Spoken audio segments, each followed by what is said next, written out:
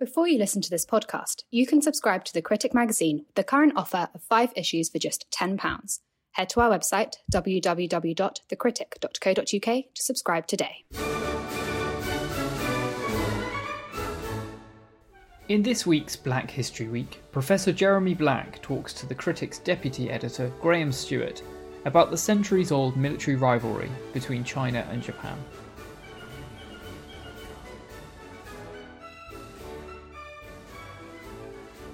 Professor Jeremy Black, I'm not proposing we go through every battle between Chinese and Japanese forces since their first recorded clash, I think in 663 AD, but there is a long historic enmity between China and Japan, which seems to exist even though systems of government and ideologies have come and gone between them.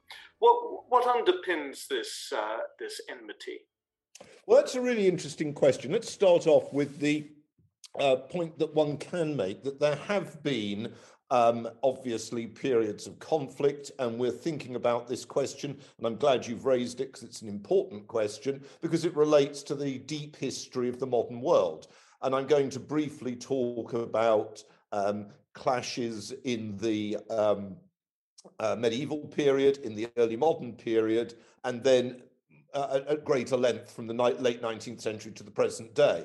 But we ought to be clear of this. A lot of historians write what is often very glib comments about geopolitics and inevitable rivalries, and then they construct notions of strategic culture accordingly, which might be good fun for them. It's certainly very lazy. But the fact of the matter is that if you look at this particular case of China and Japan, there have also been long periods when the two states have not fought each other, say the 18th century, for example, or indeed the 17th century. So I think one's got to be quite cautious here. And if we look at the last millennium, the first major Chinese attack in the last millennium was in 1274 with a follow-up in 1281. Now, these were two invasion attempts. They were very important in the ideology of Japan, the notion of being saved by a sacred wind, etc., etc. The reality was more complex, of course.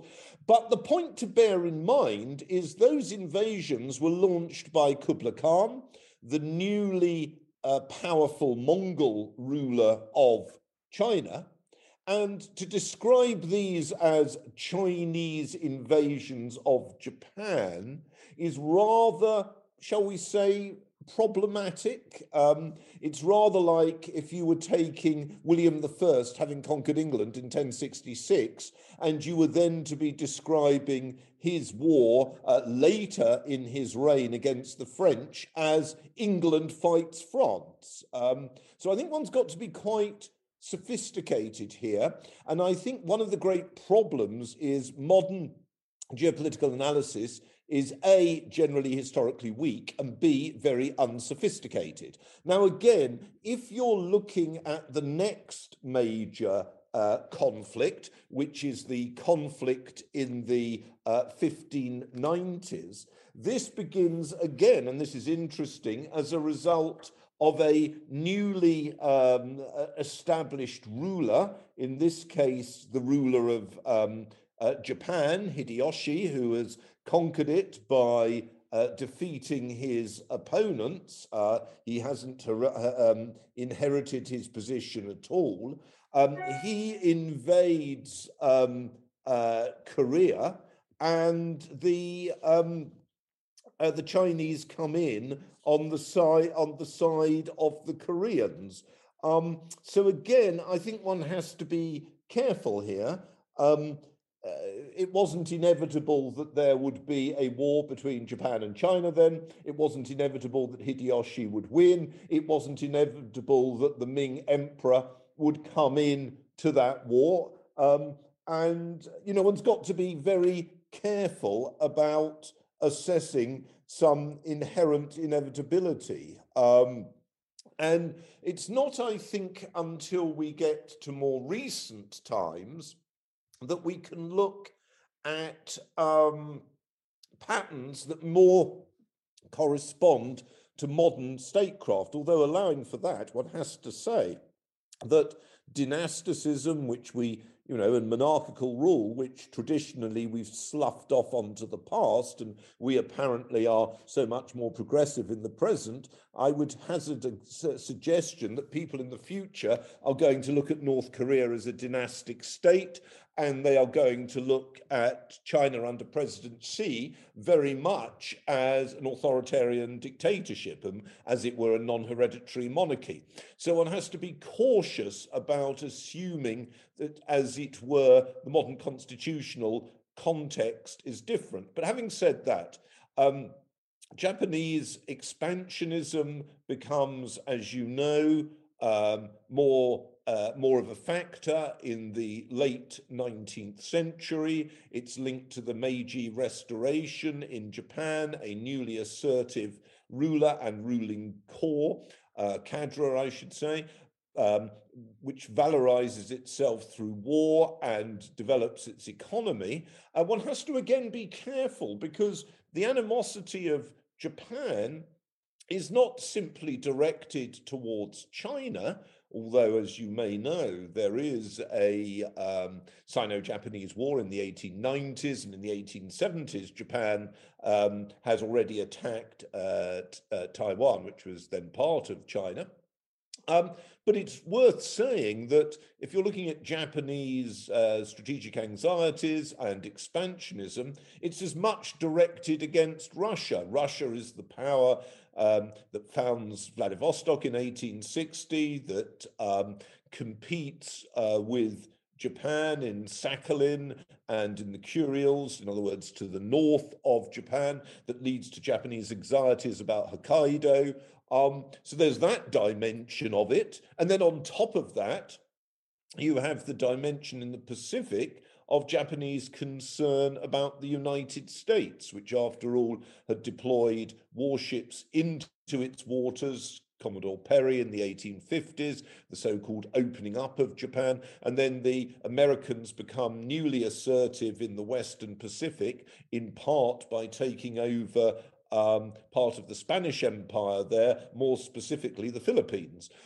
So China isn't the only narrative about Japanese concerns, and I would say that actually remains the case during the 20th century. People today are talking in terms of this immutable Sino-Japanese rivalry, but there were Japanese military figures, Japanese ministers, who were as concerned or more concerned in the 20th century about the Soviet Union or the United States as they were about China.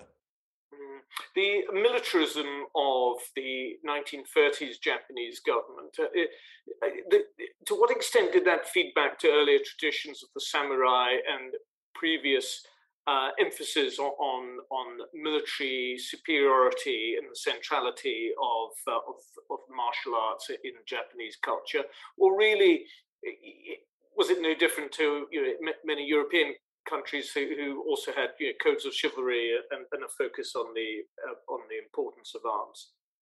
Well, I mean, that's very interesting. I mean, there obviously are cultural factors, but there are also the more specific ones to do with the crisis of Japanese democracy in the 1930s, a crisis linked to a number of factors, not just the economic strains of the period, so let's not just go for materialist factors, but also linked to cultural factors. But the British diplomat Sir Victor Wellesley put it in 1932. I found this document some time ago in the National Archives. He referred to Japan breathing what he called an atmosphere of gun grease. Marvelous. I mean, diplomats at that period could write the most marvelous stuff. I think, you get a bellicosity which is very much focused on particular military circles, not least younger military circles, and as it were, voices of reason and caution among both civilians and the military are stilled. I mean, as you may know, in 1936, senior officers are killed in an attempted coup by younger officers. I mean, a lot of the rivalry is within the military, and therefore and there are, as I've discussed in my book on military technology, there are two strands in the Japanese army in the 1920s, one of which puts an emphasis on, as it were, technological development, and the other one puts its emphasis, as it were, on willpower. And I think one's got to be very cautious about assuming that all of the Japanese military are united around a particular culture, or for that matter, a particular target.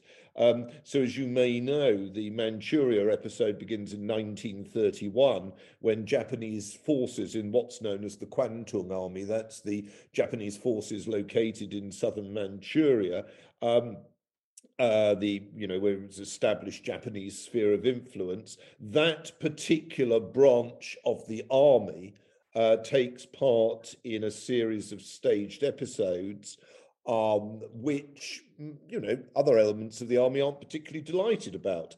Ditto with the attack by Japan on the Chinese section of Shanghai in 1932. That's very much a navalist attack, which again, part of the Navy likes and part of the Navy doesn't like.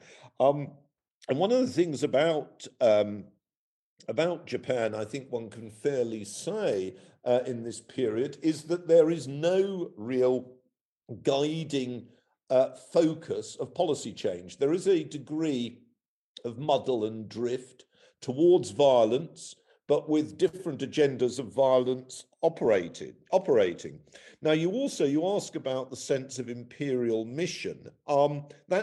It's controversial. One argument is not so much that there is a religion, not so much that there is a kind of warrior cult, but rather that there's a sort of radical Shinto. In other words, as you may know, Japan has two major religious strands, Shintoism, still does to this day, incidentally, Shintoism and Zen Buddhism. And Shinto or the radical Shinto had a kind of divine sort of sense of divine providential purpose, of Japanese superiority. So that is significant, but that comes from, if you like, a not necessarily specifically or solely a military agenda. And there's academic controversy about the attitudes and impact of Zen Buddhism. Some scholars emphasize what they see as its bellicosity, others do not agree.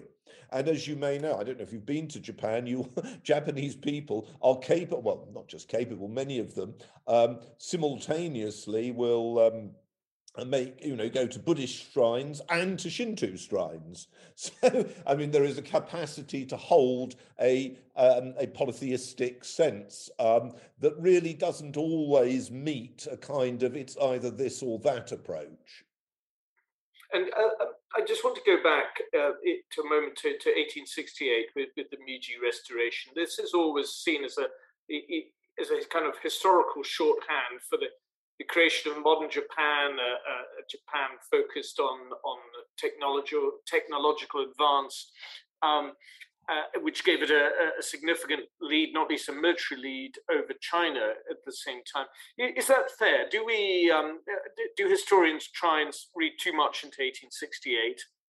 Well, I think it's right to say that it is significant in terms of politics and economics. It's also interesting to ask what would have happened to Japan, whether it would have developed in a way similar to China with external intervention or greater external intervention, had there not been the Meiji Restoration. I mean, obviously, you've got the classic problem of counterfactualism. We know there was the Meiji Revolution. We know what happened from it. We can therefore establish a causality. But I think it's fair to say that it may well have been the case that if there had not been that restoration, that one might have got elements that were similar in outcome from the pre-existing state of affairs. So I think one's got to be quite cautious here. And of course, the Meiji Restoration was accompanied by civil violence.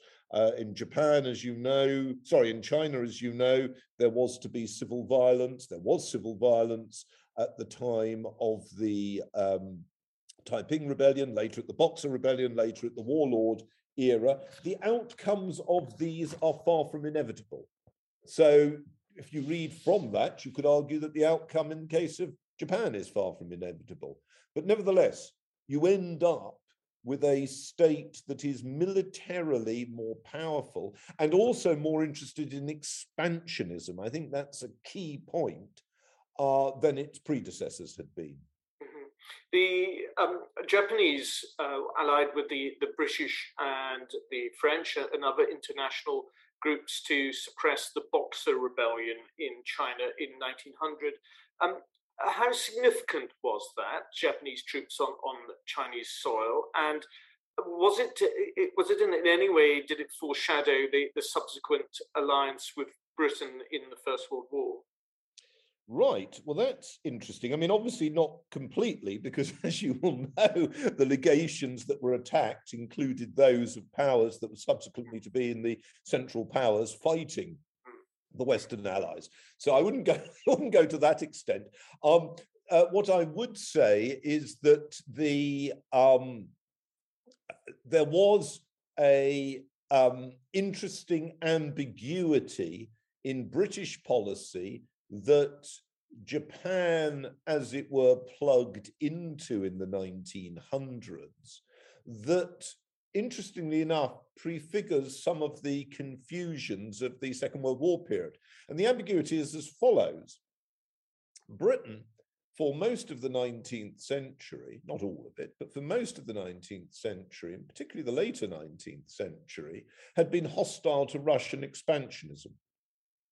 Russia, once it becomes a Pacific power, capital P, not small p, in 1860, becomes more obviously a challenge to British interests in the Far East. There's anxiety, as we've already discussed, in Australasia, etc., etc., etc. It's also obviously of great concern for Japan, as we've already mentioned. So in 1902, you have a cooperation of two powers, both of whom are anti-Russian, Britain and Japan. Now, there are other dimensions to it. I mean, in the sense that, these two powers are linked, that linkage could be used against others, against Germany, which was showing a degree of assertiveness in the Western Pacific, for example, against maybe the United States. But the immediate power threat is from Russia. And then the British, first of all, cooperate in the Entente Cordiale with France, Russia's major ally, and then they establish an entente separately with Russia. And in a way, the logic of the Anglo-Japanese alliance becomes less clear-cut. Now, obviously, there are interesting examples, if you're thinking about it, in terms of the 1930s and early 1940s, in terms of how Japan finds that its alliance partners do not, as it were, necessarily act as they had anticipated. Germany and the Soviet Union allying in 1939, for example, being a classic example, because one of the major reasons for the Japanese alliance with Germany is because they thought that Hitler was a resolute anti-Soviet. The Molotov-Ribbentrop Pact is a great problem for them. But winding back to 1902, 1902 serves Japanese goals. They're linked to the world's leading trading power. They were linked to the world's leading navy. They're linked to a power that has been taking an important role in China, and is one whom they would hope to have on their side if their influence is going to increase in China and Korea. And in the event of war with Russia, they are winning, at the very least, they would hope, neutrality, and that this is going to be very valuable to them. So from the Japanese point of view, the alliance is extremely important. From the British point of view, the alliance is valuable if you anticipate conflict with Russia. And remember, as recently as the Fashoda crisis of 1898, when Britain and France nearly go to war over the Sudan, there had been anxieties about naval conflict in the Mediterranean, with the British finding themselves fighting both the French and the Russians. So there is that anxiety. There is the argument in the longer span that, of course, what alliance with Japan does do is mean that the British can concentrate the naval forces against Germany. But the extent to which that was obvious as a challenge in 1902, that is before the Anglo-German naval race had been launched, is in my view problematic. And yet again, I think we've got some lazy analysis often offered here. And I actually think that that treaty should be seen in part as a British desire to stabilise an alignment against Russia, rather than as it were, something that is dominated by competition with Germany. Although that element subsequently becomes, as you've correctly indicated, more consequential. Well, let's just return to the nature of direct Sino-Chinese conflict for a moment. There are two. There's the First and Second Sino-Japanese War. The 1894-95. There's a brief war, which is a Japanese victory, which leads really to Korea gaining independence from China.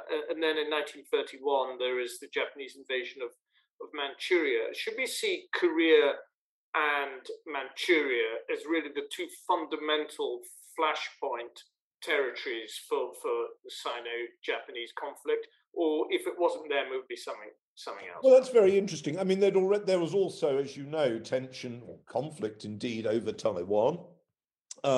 And Manchuria, in many respects, is a matter of Russo-Japanese tension and indeed conflict as much as Chinese-Japanese conflict.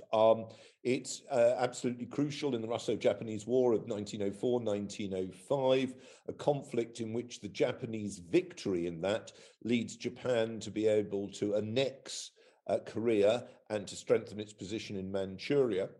And as you may know, the Soviets and Japan fight a brief war, but a significant war in 1929 in Manchuria.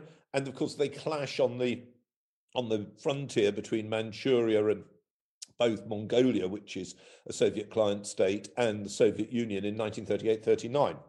So I think, if you unpick it, there is a Soviet dimension, just as there was a Soviet dimension in the Korean War of 1950 to 53.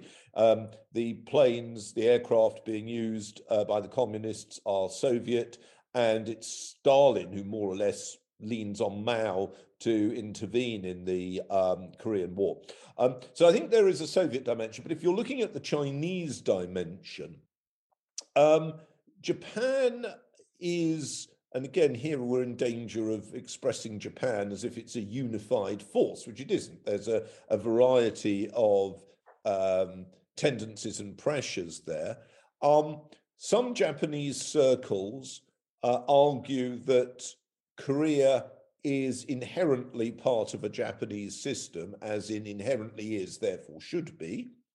That does not necessarily mean war with China or the conquest of China, no more than, for example, attitudes to Tibet do in that period, because it's by no means clear what are or will be Chinese buffer attitudes to buffer positions and indeed buffer positions.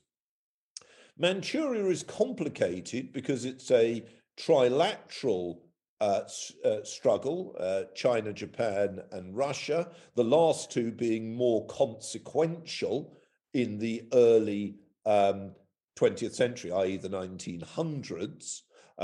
In part, I think what one can fairly say is the Japanese, we tend to address this agenda in terms of Japan becoming stronger and therefore a challenge to China. It's also worth bearing in mind that from the Japanese perspective, the Chinese movements to strengthen themselves, either movements within the imperial structure of the late 19th century, the so-called self-strengthening movement, for example, are a challenge to or are perceived by Japan as a challenge. But then the fall of the empire, the creation of a Chinese republic, the development by the Chinese Republic of nationalist language and hostility to foreign economic and political interests, and then subsequently, after the warlord era of the very end of the 19 teens, beginning in mid of the 1920s, the consolidation of control over much, though not all, of China by the Kuomintang nationalist government under, from 1925, Chiang Kai-shek, is also troubling for very troubling for the Japanese. So on the one hand, you can see this as an agenda of rising Japanese aggression, Japanese expansionism, etc., etc., etc. On the other hand, it is more complicated than that. And I think one of the problems is that people don't always build adequately both those elements into the equation. And with the Japanese invasion of Chinese Manchuria in 1931, that war there, the Japanese victories you would attribute to superior resources, superior technology, superior generalship, better strategy and tactics. I mean, all of the above or some of the above? Are we talking about specifically Manchuria? Yes. Well, in the case of Manchuria, the young warlord, as he was called, the person in charge, is not adequately supported by Chiang Kai-shek. Chiang Kai-shek is more interested, or appears more interested, in suppressing or fighting the communists elsewhere in China. So, as it were, the young warlord is very much left on his own. And I think it's not a surprise that Manchuria is relatively rapidly, or at least the major cities of Manchuria are relatively rapidly overrun. But that's not the same as saying that that model could be adequately run out, A, in a larger area of China, and B, I think it's fair to say that that much of Manchuria, away from the railway lines and the cities, were areas in which Japanese control was minimal. How extensive were Japanese war aims? I mean, how much of China did Japan in the late 1930s and during what became the Second World War? How much of China did Japanese ambitions seek to occupy? Oh, that's a fascinating question. I mean, first of all, there was a clear wish to dominate Manchuria, which was seen as a basis for a military-industrial complex in which Japan would receive coal and oil and as a base, coal and iron, not oil, coal and iron, and serve as the basis for the enhancement of industrial capacity, and also an area where the Japanese would be able to settle what was seen as surplus population. So that is an element. There wasn't the same set of attitudes towards the bulk of China, in the sense that the Japanese, there was an incrementalism in the spread of Japanese military presence elsewhere, an incrementalism from 1933. The war that broke out, the large-scale war that broke out in 1937, was unintended. The Japanese at the time, or many of their leaders, favored not war with China, but preferring for war with the Soviet Union and communism. And indeed, it was ideally felt that as part of this preparation, China should be persuaded to be a junior partner of Japan. So from the Japanese point of view, I'm not saying that we should have to agree with them, but from their point of view, Chiang Kai-shek's uncooperativeness prompted Tokyo to try and give him a short, sharp lesson.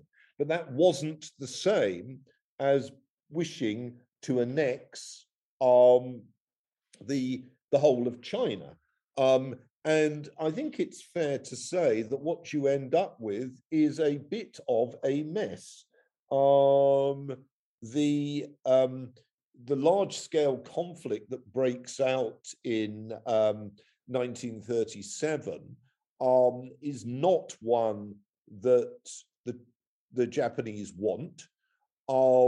Their method of trying to deal with it is to try and defeat the Kuomintang armies, and to create client governments, pro-Japanese governments in China. One, of course, in Manchuria, which they do create, and the others, which they also create in central China and in southern China. But I think it's fair to say that neither of the latter two, nor I would argue the first, but neither of the latter two certainly carry an enormous amount of conviction. Now, I think I'm right that about 850,000 Chinese troops fight for the Japanese, but which is a formidable number. But there's no real conviction. Within Japanese policymaking circles, there's real disagreements within the army which come to a fore, I would say, by 1941. I mean, disagreements had already been there earlier. There's disagreements about whether there should be compromise with the Chinese nationalists, which was a theme that had been sort of probed from 1938 onwards.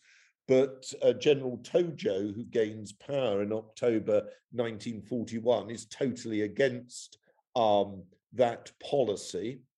And then there is a question of how the conflict in China is going to fit in with what might happen in terms of Japanese policy elsewhere.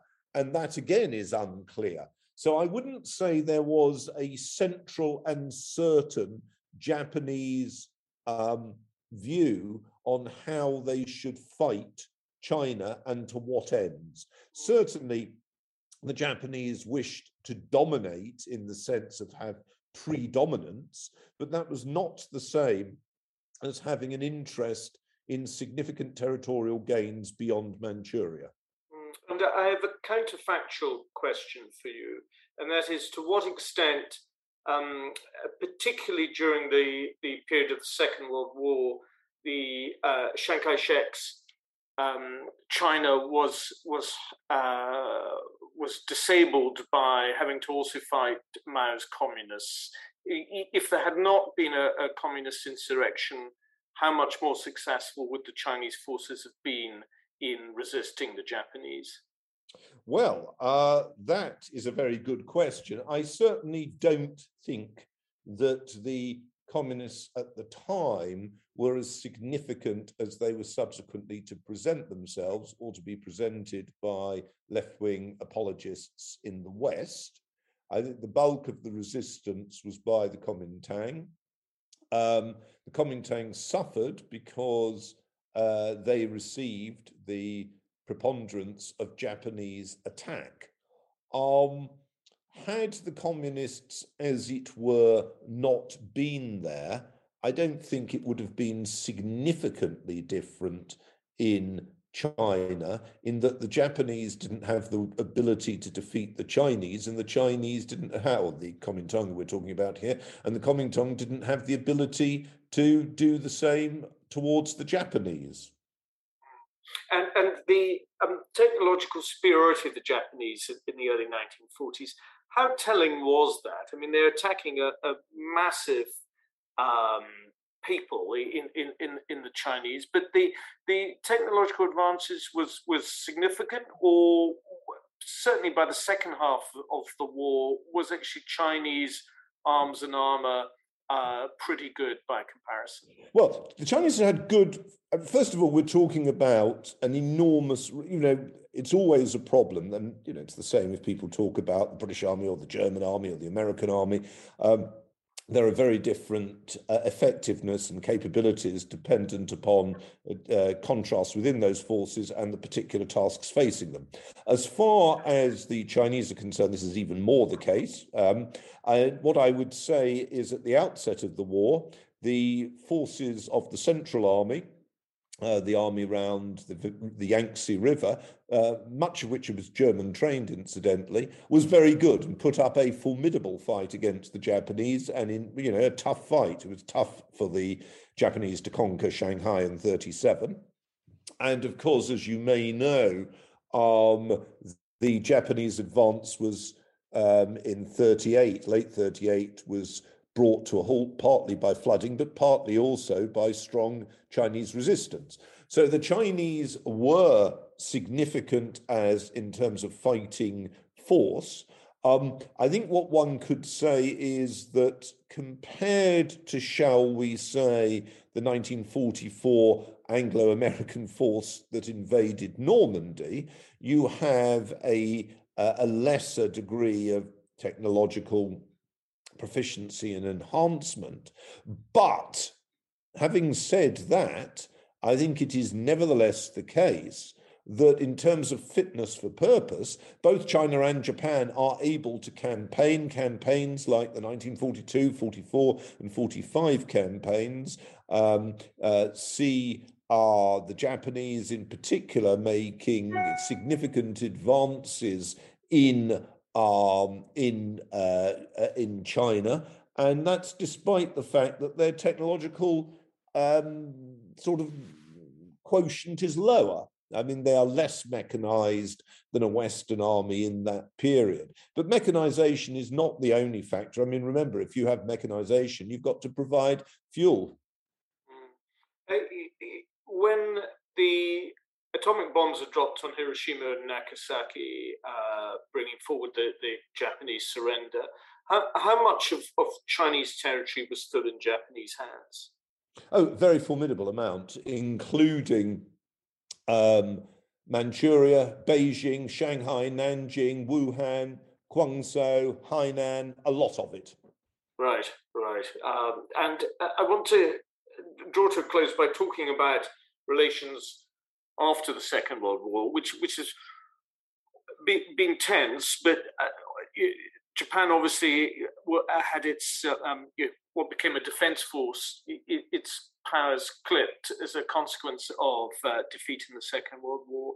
How over the long view, how over the long view from the period from 1945 to now has it taken Japan to really rebuild itself as a significant military force in the area within its constitutional constraints? Well, that's a very interesting question. What I would say is that for a long time, the major goal of the Japanese was a self-defense force. And if you look at Japanese planning, if you look at Japanese planning and Japanese deployment, Japanese force structure and Japanese doctrine, a lot of it was during the Cold War against the Soviet Union. In particular, there was the supposition that the Soviets would mount a amphibious attack on the northernmost island, Hokkaido, from the Kurils and Sakhalin. So the Japanese put a lot of emphasis into the army, into artillery, into counter invasion forces, and as far as the Navy was concerned, into home defense against against Soviet forces coming out of Vladivostok. They have now had to, or they feel they've now had to change their position vis-a-vis the greater degree of anxiety about China. They've switched from a concern about Northeast Japan to a concern about Southwest Japan. They've switched their emphasis from army to navy. The navy, by necessity, obviously has a greater range than the army. So this appears to be a very significant change. It is a change. And let us be clear about this. I mean, I remember going to give a lecture at the Japanese Defense Force Academy, and I remember going past some Japanese warships, which were, in theory, I think, self-defense frigates. And these were very big ships. I mean, let's be under no illusion. And if you look at my stuff on the future of war and on naval warfare, you will notice and on air power, you'll notice I have some discussion about the Japanese, as it were, move towards vessels that will take aircraft. So I think it's fair to say that Japan is more powerful, but the amount of money it spends on defense is far lower than the amount of money spent by China, and Japan has a sense of vulnerability, which requires, therefore, close relationship with the United States to help deter China taking over from the role to help deter the Soviet Union, which was earlier, and now there's the additional maverick of North Korea. So just on a final thought, Japan's strategic interests with regard to China, obviously are the defense of Japanese territory. How much further than that does it go? And how much more closely would you foresee Japan being drawn into the AUKUS pact that's been announced? Well, I think a lot depends. I mean, the pace of change in Japan in these matters tend to be relatively slow.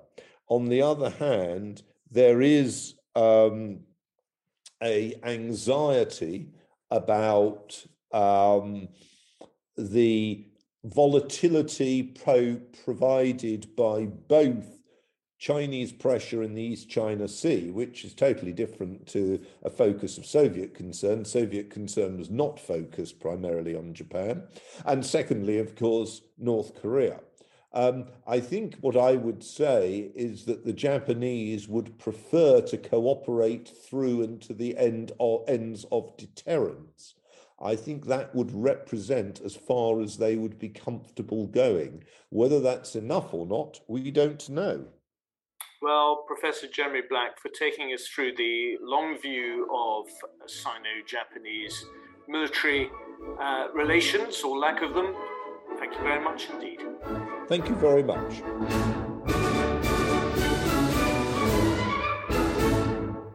If you've enjoyed listening to this podcast, why not subscribe today? Right now we're offering 5 issues for just £10. Go to thecritic.co.uk and click subscribe.